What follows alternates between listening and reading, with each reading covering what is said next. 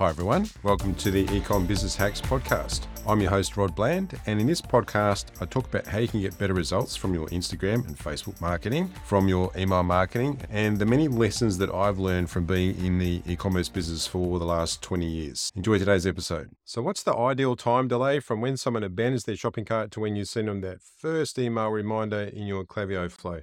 That's what we're going to cover today, so let's jump into it. This article from Rejoiner is really good because Rejoiner send a lot of email. They say that they sent millions of emails before they came up with these statistics. And you can see here they're examining conversion rates by time after abandonment. So they are looking at what's the optimal window for people to receive their first abandoned cart email, and looked at 20 minutes, 30 minutes, 1 hour, and 1 day.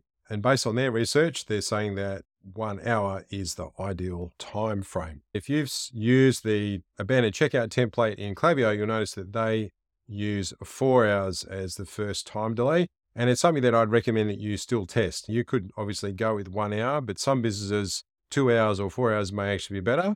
I've got another video that covers how you do the timing split tests, and I'll link to that one in the description. And apart from waiting 1 hour for the first email, you should make sure that you do send a couple of follow-ups. You can see here, they gained $270,000 in revenue from the first email.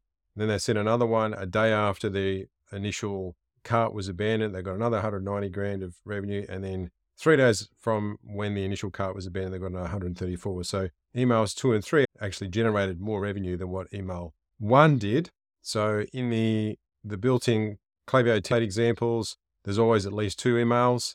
And as long as your open rate is better than 20%, which I've never seen it less than 20% for an abandoned checkout email, then you want to add in a third email as well. So 1 hour is the ideal time that you should wait from when somebody abandons their checkout to when they get sent their first reminder email, at least according to the blog post from Rejoiner, but it's something that you should test. Thank you so much for watching or listening.